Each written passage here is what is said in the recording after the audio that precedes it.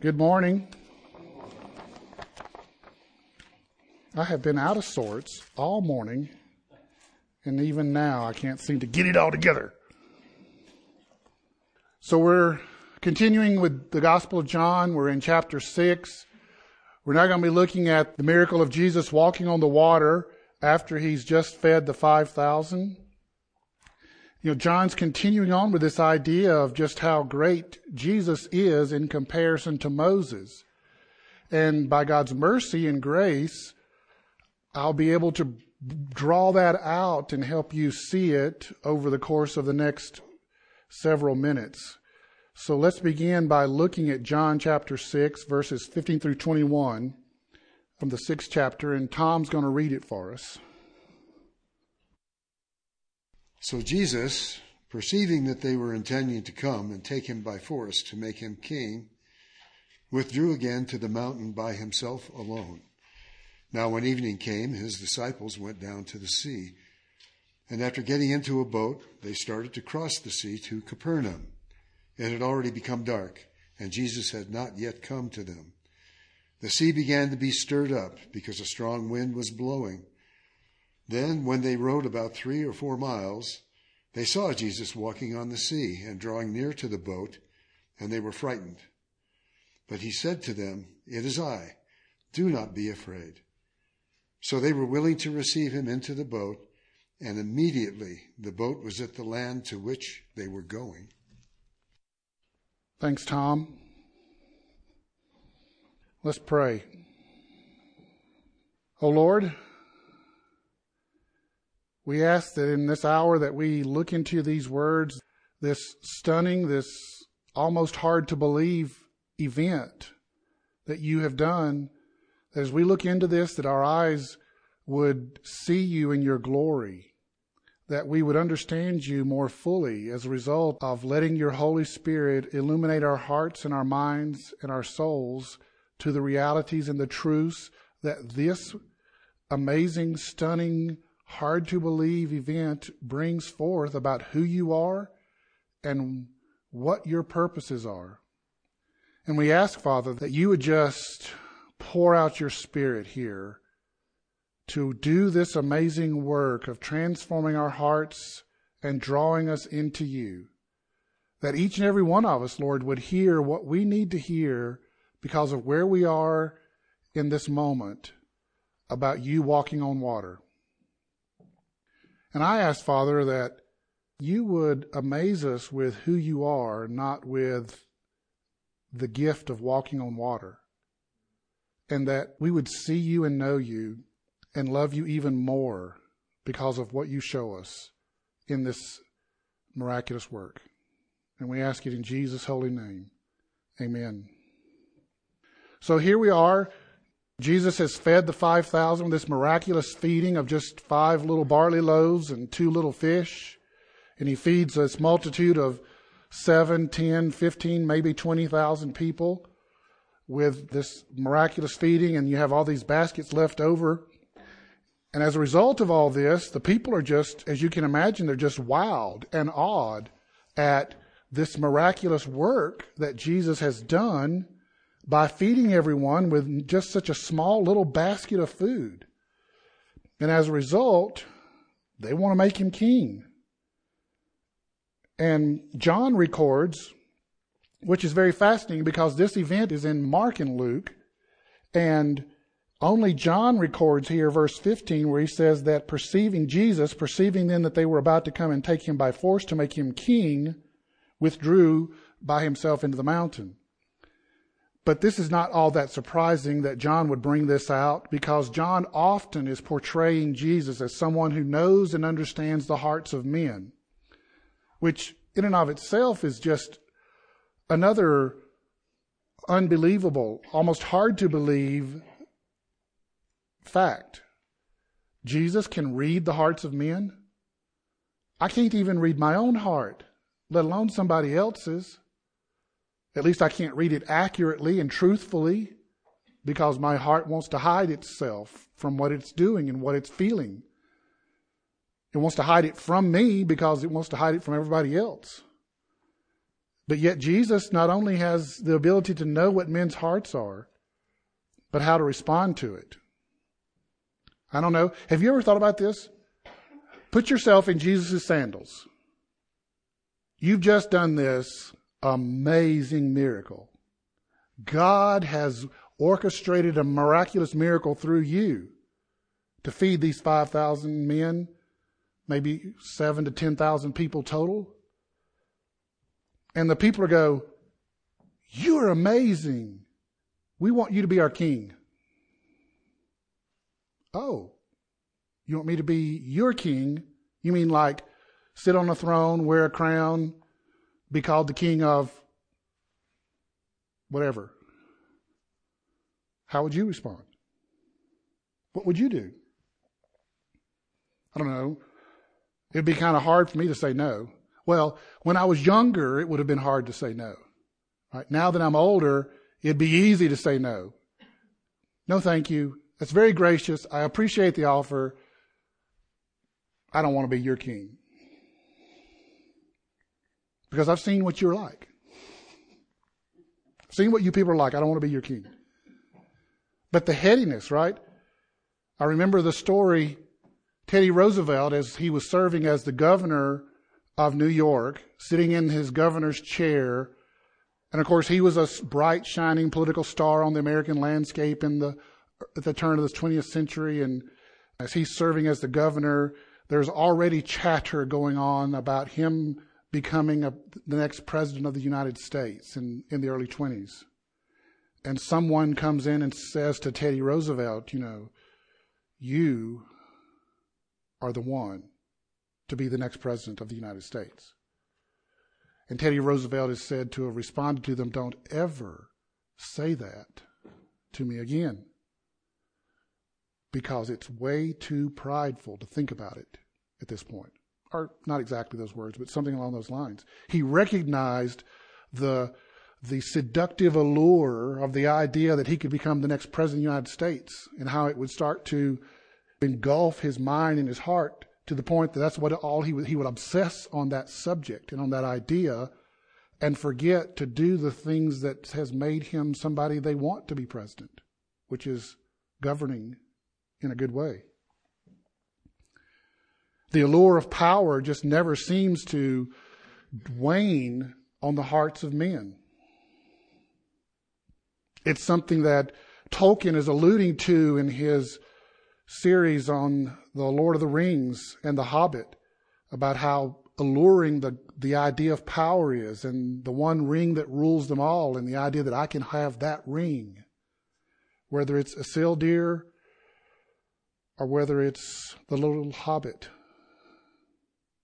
And here Jesus is faced with that same temptation. We think about Jesus' temptations often in the context of in the desert with Satan, and the temptation to feed himself, the temptation to have worship, the temptation to miraculously, reveal himself to mankind by throwing himself off the temple and letting the angels save him. But in reality while those were really real temptations, the truth is every miracle was a temptation. Every miracle created in itself the temptation of doing something else. Of, hey, they want to make me king. Why not? That's why I'm here anyway. But he realized that a kingdom that they were offering him wasn't the kingdom that he was there for. But nonetheless, this allure of power and getting it easy and quick wasn't enough to draw Jesus into the trap. And so he disperses the crowd and sends them all away and goes off by himself to get away from the crowd and to dissipate this crazy idea they've got that they want to make him king. But then just think about it with the disciples. Put yourself in their sandals. It's not hard to imagine the mindset of the disciples. I mean, Jesus just performed this miraculous feeding only a few hours ago. They're probably still amazed, and now they're anticipating great things. Hey, did you hear that crowd wanted to make him king? This This is all going exactly according to plan. This is just fantastic. It's happening exactly the way we thought it would or hoped it would. You can almost imagine and hear those conversations. This is all working out just exactly the way we were hoping. Jesus is on his way to kingship. He's on his way to taking the throne. I don't know why he dismissed the crowd. We had momentum. Right? You can imagine some campaign advisor to Jesus. We've got momentum now, Jesus. We need to capitalize on this. No, we need to disperse the crowd and send them home. And the disciples are like, wow, this is fantastic. Things are going exactly according to plan. And okay, so Jesus wants us to go the other side. Well, of course, that makes more sense. We should be on the other side when he initiates his campaign to ascend to the throne. We don't want to be on this side of the lake. We need to be on that side. So this makes perfect sense. Let's go over there. Of course he would send us over there. So they get in the boat with all this expectation and anticipation, while still genuinely being amazed and wowed at the miraculous feeding. But reality happens. Have you ever noticed? We've all experienced this, haven't we? All the excitement and anticipation of something fantastic occurring and the thinking that, okay, now we're really moving forward, and oh no, reality hits us like a 2x4 across the face. And so the disciples get into this boat to head across the lake. They only need to go 6 or 7 miles total, probably. Not very far. And hey, Peter and James and John and Andrew have rowed these boats across this portion of the lake 100 times. You can imagine some of the other disciples like Matthew and Judas saying, hey, we can just relax. There's nothing to be worried about. I know it's dark and it's hard to navigate across a body of water in the dark, but these guys, Peter and James and John and Andrew, they've done it all their lives, navigating across this part of the lake in the dark. It's no problem at all. They'll have it easy. And then what was easy suddenly turns into something horrifically hard and downright frightening. Because they get started across the sea and they get probably 3, maybe 4 miles out, away from shore.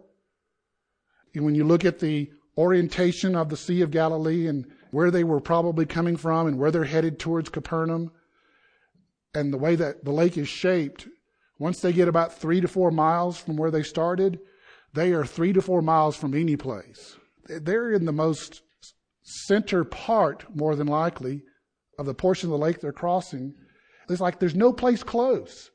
It's just as far to go forward to Capernaum as it is to turn around and try to go back to the place where they were, or to try to go north to the northern shore. That's another 3 or 4 miles. There's no good choice here. There's no good choice when you're 3 to 4 miles out and this storm is erupted into what must have felt like to them a hurricane on the ocean. I've never had the privilege of being on a boat in the ocean during a typhoon or a hurricane. But from those who have, I've heard it described as very frightening. A friend of mine who was on the Navy was on a destroyer crossing from Europe back to the U.S. when they got caught into a hurricane on that destroyer. And the boat's doing this. And he's an engineer. Well, he was an engineer at the time. He was still an enlisted member of the Navy. But he understood that the boat can do this and the boat can do that. But if the boat does this, it's going all the way over. Right? There's a roll limit. And he knows where that limit is. And he knows that the entire time they're right on the edge. Just another degree or two and it's going all the way over. This had to be the experience that the disciples were experiencing during this storm. We're right on the edge. Another wave like that or one bigger than that, and we're going to be past the tipping point and we're going over. In fact, it was probably those guys familiar with the ocean or with the sea and the Sea of Galilee, they were probably the ones the most frightened because they realized how serious this was. if there's such a thing as being more frightened than the person who thinks they're going to die. But that's just from the storm itself. Yet Luke, Mark, and John all record how frightened the disciples were when they see Jesus walking on the water. At some point, Jesus decides he needs to come and start walking to the other side of the lake where he's supposed to meet them. Okay, wait a minute. Just think about that for a second. Jesus decides it's time for him to head from where he was to the other side of the lake where he's supposed to meet the disciples. But he's not thinking about getting in a boat and crossing in a boat. He's just going to walk. What kind of person thinks about I'll just walk across the lake? Where does that come from? I mean, that's just, how do you reach a point in your mind and say, well, I'll just walk across the lake. Oh, I need to get to the other side of the lake. I'll just walk across it. Well, wait a minute. There's not like a giant long 2x6 across the lake that you can just walk on. Jesus is just like, I'll just walk across the lake. And so he starts walking across the lake. I don't know which is more stunning, that he just thinks I'll walk across the lake, or that he actually does. So he starts walking. And if you even think you can walk on water, why would you try to walk on water in the middle of a hurricane? Let's just wait till the storm is over and then walk across the lake. No, not Jesus. The hurricane is just an inconvenience to Jesus. It just means I got to walk harder because I got to go up and down the hills of the waves like I was going up and down the hills on the train. I don't know. How does a person even think like this? Jesus' level of thinking is so far beyond. How does he even think like this? I don't know how he thinks like that. I can't think like this. But he starts walking across the water. And then the disciples see him. And the disciples think, that's a ghost. Now, they've seen a lot of Jesus. Why would they think that this Jesus that they've seen so often walking on the water is a ghost? Well, maybe it was because it's not normal for people to walk on the water. They've probably never seen that before. And Mark records that Jesus actually never intended to go to the disciples in the boat. He was actually just going to walk past them and get on to the other side of the lake and be standing there on the beach when they arrived to that side of the lake. What? He was actually just going to keep walking? He wasn't even planning to get in the boat with them? Well, I guess if you can walk on the water, I don't guess you need to get in the boat for any reason either. You just keep walking. But then the disciples see him and they think he's a ghost. And they're frightened. I mean, all the gospel writers who record this event of Jesus walking on the water make it clear that they are frightened because they think that Jesus is a ghost or a spirit of some kind. What's up with that? Where does that come from? Well, in Jesus' time, people believed in what was called night spirits. These were spirits of persons who had drowned in a body of water. And these individuals, their spirit or their ghost, as we would think of it, would come to life at night and be on the water so that if you were out on the water at night, you would see their ghost. And there was probably also some attachment to this mythology of if they drowned in a storm, then you would see their ghost during a storm.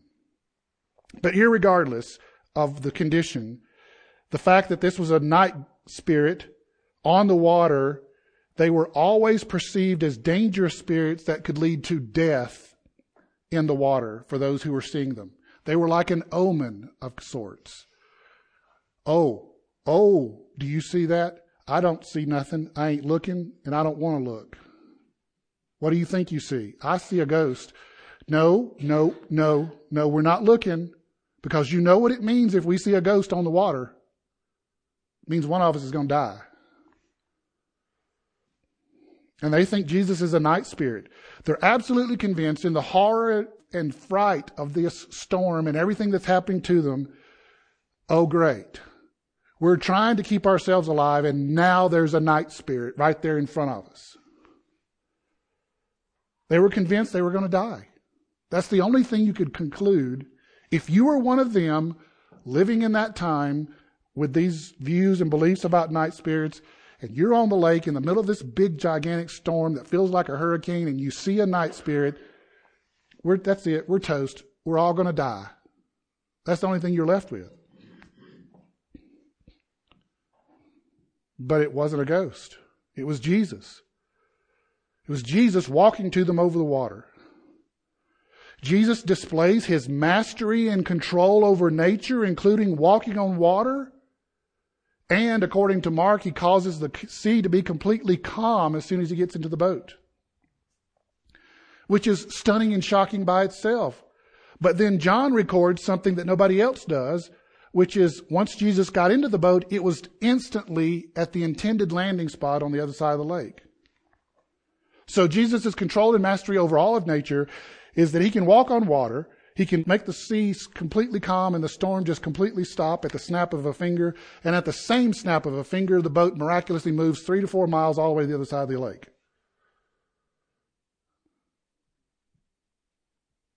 Have you been visiting any of those places in Denver with the green crosses on them, John?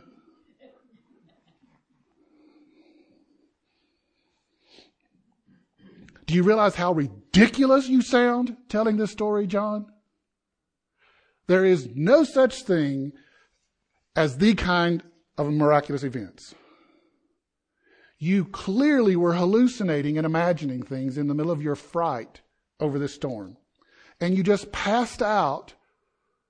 And then when you woke up, the storm had stopped and the boat had just drifted right up the 3 to 4 miles onto the beach where you were supposed to be. You just got lucky. You just got lucky, John. Come on, you don't really expect us to believe this. But John does expect us to believe it. John's not out to tell entertaining stories. John is out to proclaim the majesty, the might, the power, and the glory of Jesus Christ. And this story displays his majesty, his power, his might, and his glory, because he is the ruler over all things. There is nothing that is not under his authority and control. Even nature and physics are under his control. But John's kind of sticking with this theme that Jesus is greater than Moses. So how does this whole walking on water thing have anything to do with Moses? How in the world are we supposed to get a clue that this is somehow connected to Moses? What does it have to do with Moses and the Passover? Well, for that, we have to turn to Exodus chapter 14. So turning your Bibles with me backwards to Exodus chapter 14. And we'll start with verse 15 in chapter 14. So 14:15. Right, that's easy to remember. Chapter 14, verse 15. We're going to start there. I guess if you're one of those people that like to mark things in your Bible, you could go into the margin here beside this Jesus walks on water section and write in Exodus chapter 14, 15 through 22, if you wanted to. I might encourage you to do that. So here's what Moses records in Exodus chapter 14, starting in verse 15. The Lord said to Moses, "Why do you cry to me?" Right, they've been down by the edge of the Red Sea. They've been hanging out there. Pharaoh and the people have decided we were stupid to let the Israelites go. Pharaoh sends his army out after them, and now they're there. They're trapped between the Egyptian army and the Red Sea. And they're like, oh no, what are we going to do? And Moses says, Lord, what are we going to do? And the Lord says to Moses, why do you cry to me? Tell the people of Israel to go forward. What are you talking about, God? You want me to go forward? There is this big thing called the Red Sea right in front of me. What do you expect me to do? Well, here's what I expect you to do. Verse 16. Lift up your staff and stretch out your hand over the sea and divide it, that the people of Israel may go through the sea on dry ground. And I will harden the hearts of the Egyptians so that they shall go in after them. And I will get glory over Pharaoh and all his host, his chariots and his horsemen. And the Egyptians shall know that I am the Lord, when I have gotten glory over Pharaoh, his chariots, and his horsemen. Then in verse 19, then the angel of God who was going before the host of Israel moved and went behind them, and a pillar of cloud moved from before them and stood behind them, coming between the host of Egypt and the host of Israel. And there was the cloud and the darkness, and it lit up the night without one coming near the other all night. Then Moses stretched out his hand over the sea, and the Lord drove the sea back by a strong east wind all night and made the sea dry land, and the waters were divided. And the people of Israel went into the midst of the sea on dry ground, with the waters being a wall to them on their right hand and on their left. So the connection to Passover, as John points out at the beginning of chapter 6, that this is Passover time, and Moses and the Exodus at Passover is now the Israelites miraculously walk on dry ground as they cross through the Red Sea with the two walls of water on both sides. What does Moses do when he has to cross the sea? He just parts the waters and walks on dry ground. What does Jesus do when he needs to cross the sea? Part the waters and walk on the dry lake bed? That is so Old Testament. We don't do that in this era. This is the New Testament era. We just walk across the water. Watch me. Moses, the best Moses could do is part the waters and walk on dry ground. The best that Jesus can do is just walk on the water. Why waste your energy parting the waters when you can just walk across it, on top of it? Jesus is greater than Moses because he doesn't need to part the waters. He just walks on it. It's like it's dry ground. He walks on the water as if it was dry ground. Who can do such a thing? Who can do such a thing as just walking on the water like it's dry ground? Jesus is God. He is displaying his divinity by the very fact he walks on the water instead of having to part it and walk on the dry ground. Who can walk on the water like it is dry ground? God is the only person. If only we had a piece of scripture to validate that statement. Well, guess what? We do. Job chapter 9. Turn in your Bibles to Job chapter 9, starting with verse 5.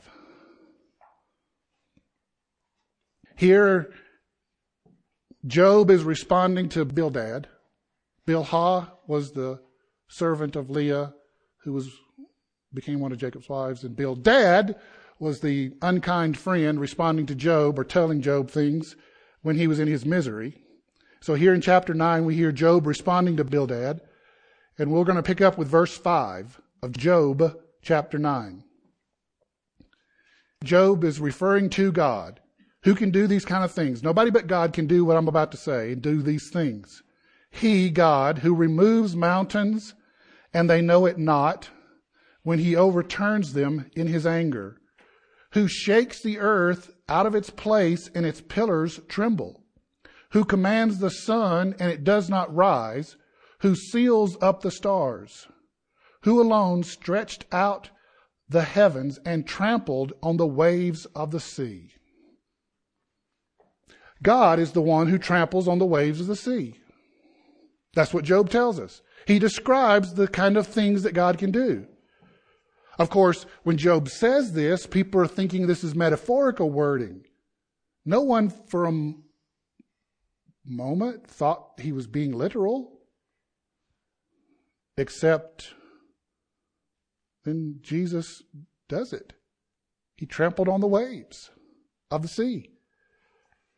However, John's first readers would have been familiar with, especially John's first readers, having written it around 90 AD, primarily to the Gentile church in Ephesus. Those first readers, they would not really have been familiar with the Hebrew Bible and the way, and when we read Job chapter 9, we're reading the translation of the original Hebrew. But for those guys in the first century, when they read this, they would not have recognized the Hebrew translation like we just read. They would have been reading from the Septuagint, the Greek translation of the Old Testament. They would have been reading this, and even the disciples would have been familiar with both the Septuagint and the Hebrew Bible. And this is the version, this is the way the Septuagint reads verse 8 out of Job 9. Who alone has stretched out the heavens and walks on the sea as on firm ground? Walks on the sea as on firm ground.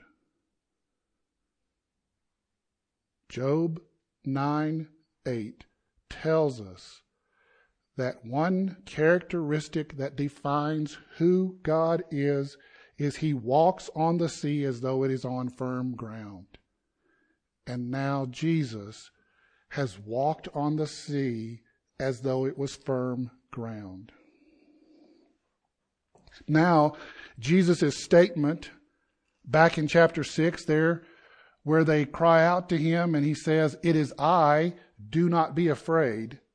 That phrase, "it is I," now takes on a different meaning when we understand Job 9:8. Because that phrase in the original could also be translated, "I am." He could have responded, or it could have been translated as, he said to them, "I am, do not be afraid." Now, of course, in English, it doesn't make sense to say that. But I don't think it's a coincidence. And this is probably the possibility of translating it as "I am," is probably an allusion to what Jesus is about to say next, starting in verse 22, which we'll get to next week, when Jesus says, "I am the bread of life." John's even setting us up for that "I am" statement here in verse 20, when he says, "It is I," which could be translated "I am, do not be afraid." Knowing that they're going to remember, if they don't remember it in the moment of the storm, right there of Job chapter 9, verse 8, they will eventually make that connection back to Job chapter 9, verse 8, that Jesus has to be God because he trampled on the waves of the sea as though they were firm ground. Wow. I don't know about you, but this is like a little overwhelming. Can I just I need a couple of minutes to absorb this. This is just, well, okay. But now we're left with that inevitable question that always arises, no matter how dramatic or stunning our discoveries in Scripture are. So what? So what? Jesus walked on the water. So what?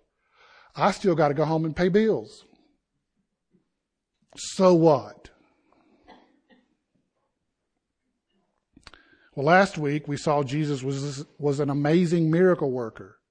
He feeds this tremendous multitude out in the wilderness, and he's an amazing miracle worker, and he's still a miracle worker for us today. But now we see him as God himself. You can sort of get away with he's an amazing miracle worker from last week's looking at the feeding of the 5,000.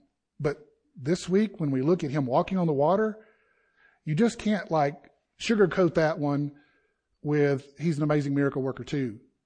No, he's only God can walk on water. So he's God himself. Do you see him as God? He is God. Do you see him as God? It doesn't matter how many bills I got to pay when I get home. I still have to deal with that question. Do I see him as God? Secondly, Jesus still knows the heart of men today, just like he did at the beginning of this story, with knowing that they wanted to make him king. And because he still knows the hearts of men today, that means he knows your heart and mine. Really? I'm really trying to keep my heart hidden and certainly what's in it hidden, but he still knows it anyway.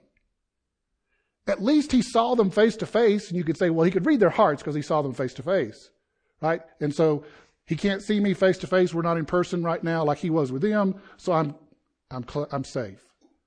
No, that doesn't work either. He knows our hearts.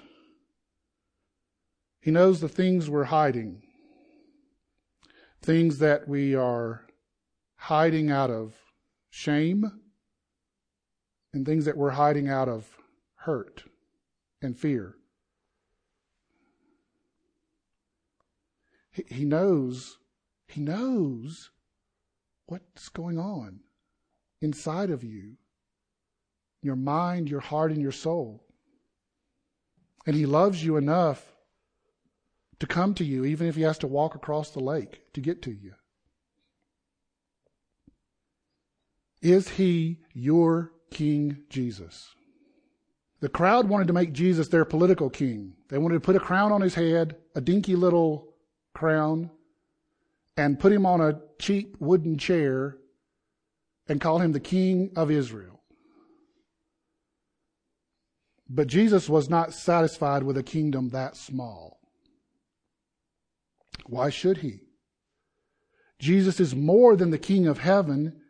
He is the King of his people's hearts and minds. He is the King of the universe and of all things. Why should he accept something as dinky as the king of a little bitty place called Israel that takes up less land mass than the state of New Jersey?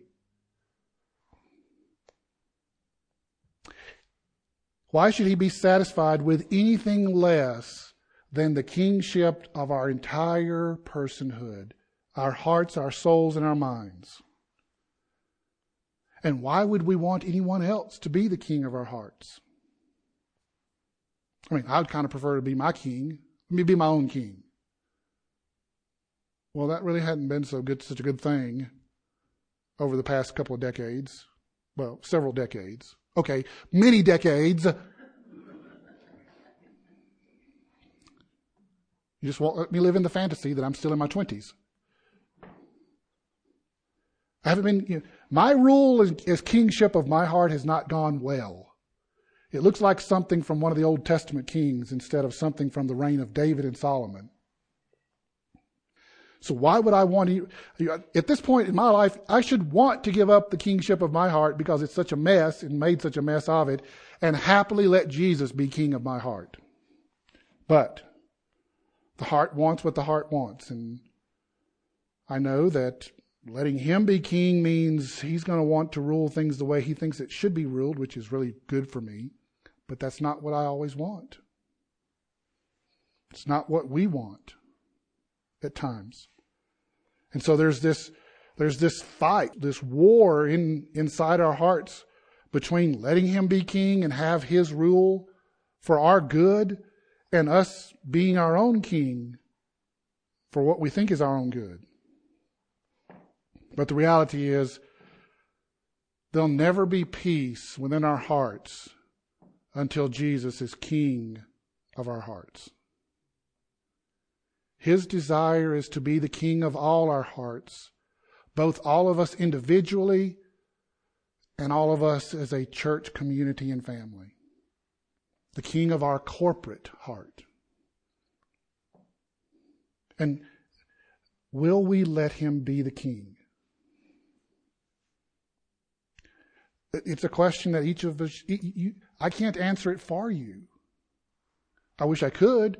I wish I could answer it for myself. Like, make the decision, I'm going to make him king of my heart, and it's like, done, never try to take it back. But I do. And yet, even still, when I come to the realization, oh, shoot, I took the kingship back, didn't I? Oh, look at the mess I made. Hey, Jesus, could I give this back to you? Now that I've made a mess of it, can I give it back? Yes. I've been waiting for you to give it back. Now watch what I do. Watch how my glory shines now that you've given this mess back to me. And then we get to watch him do the amazing things of redemption and restoration. And the mess we've made turns into this gloriously beautiful thing because we gave him back the kingship. And he just keeps taking it back. And he just keeps making a gloriously beautiful thing from it. I understand sometimes I kind of feel for the antinomians that Paul's talking about in Romans when he says, should we go on sinning so that God's glory will abound more and more? Well, it just seems like every time I screw things up, he just really glorifies his name quite a bit when I give it back to him in a big mess and he fixes it and makes it all nice and beautiful again. So maybe I should just set a date every Monday, make a big mess and give it back to Jesus.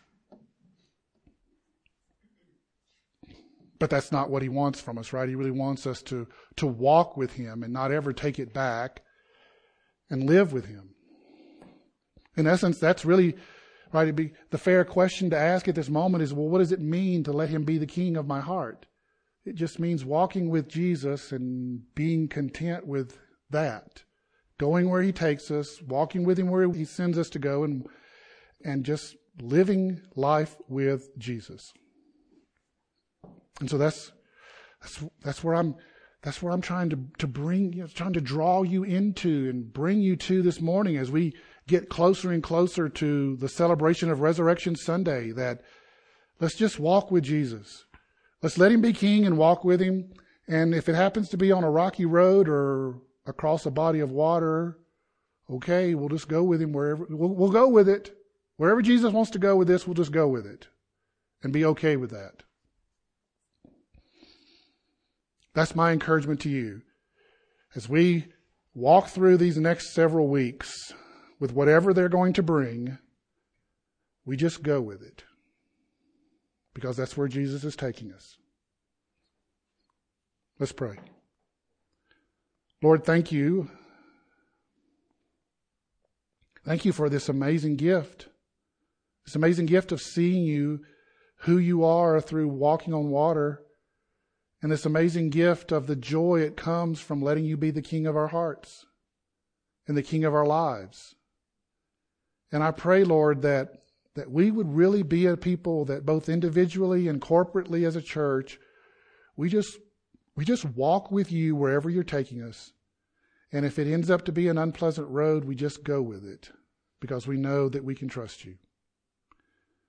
And I ask it, Lord, in Jesus' name. Amen.